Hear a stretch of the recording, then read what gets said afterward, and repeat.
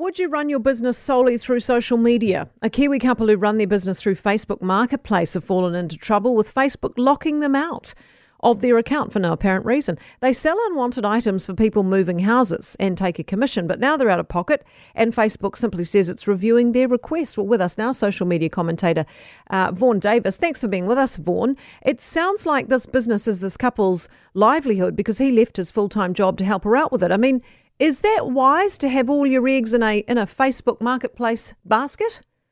I think that's exactly the right question to ask them, and the answer, of course, is no.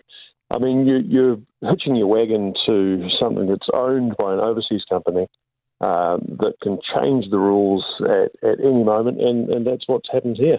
What are some of the reasons Facebook would lock them out of the account, though? I mean, first of all, actually, I thought it was a legit site, Facebook Marketplace, but is it not regulated or anything like that?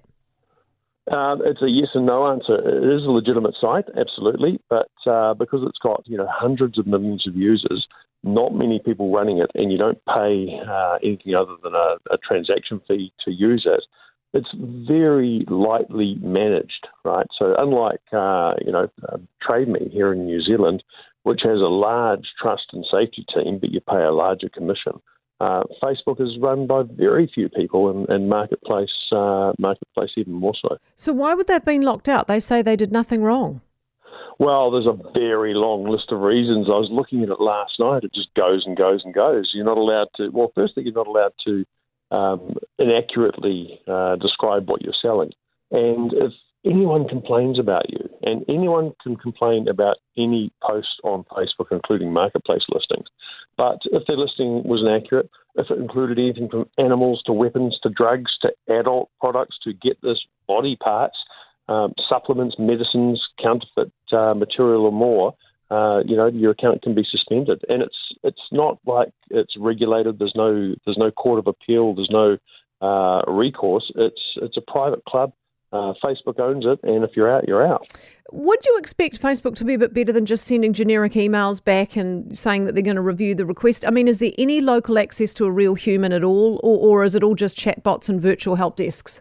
It's all just chatbots and virtual help desks until you keep going and persevere, and eventually you'll get to a human. But it's going to take time, and it's another reason why it's a risky thing to base an entire business on a platform like Facebook or any other free social media platform. How common is this problem? Do you know?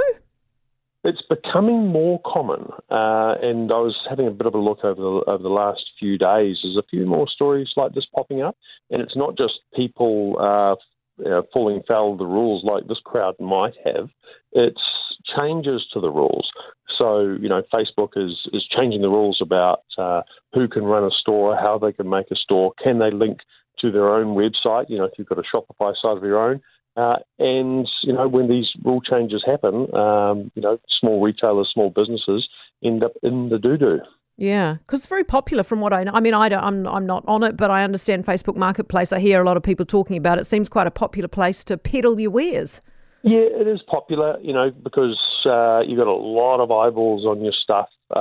You're not paying much commission. You can get a quick sale, but the downside is the risk. It's a bit like, buying or selling something from a vendor on the side of a street or at a market that pops up on a Saturday. It's quick, it's fun, but if the thing that you bought in that Saturday market doesn't work, if you go back next Saturday, the seller's not there, nothing you can do about it. Yeah, exactly. Thanks so much, Vaughn, for your expertise and for being with us bright and early this morning. Appreciate it very much. Vaughn Davis, who is a social media commentator, the old buyer beware, hate the internet.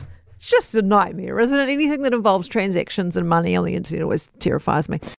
For more from Early Edition with Kate Hawkesby, listen live to News Talk ZB from 5 a.m. weekdays or follow the podcast on iHeartRadio. If you enjoyed this podcast, you will love our New Zealand Herald podcast, The Little Things, hosted by me, Francesca Rudkin, and my good friend Louise Airy. We focus on all the little things that you can do to make a positive impact on your life and to cut through the confusion from the health and wellness industry. Join us every Saturday to hear from the experts for all the tips and advice you need. Just search The Little Things on iHeartRadio or wherever you get your podcasts.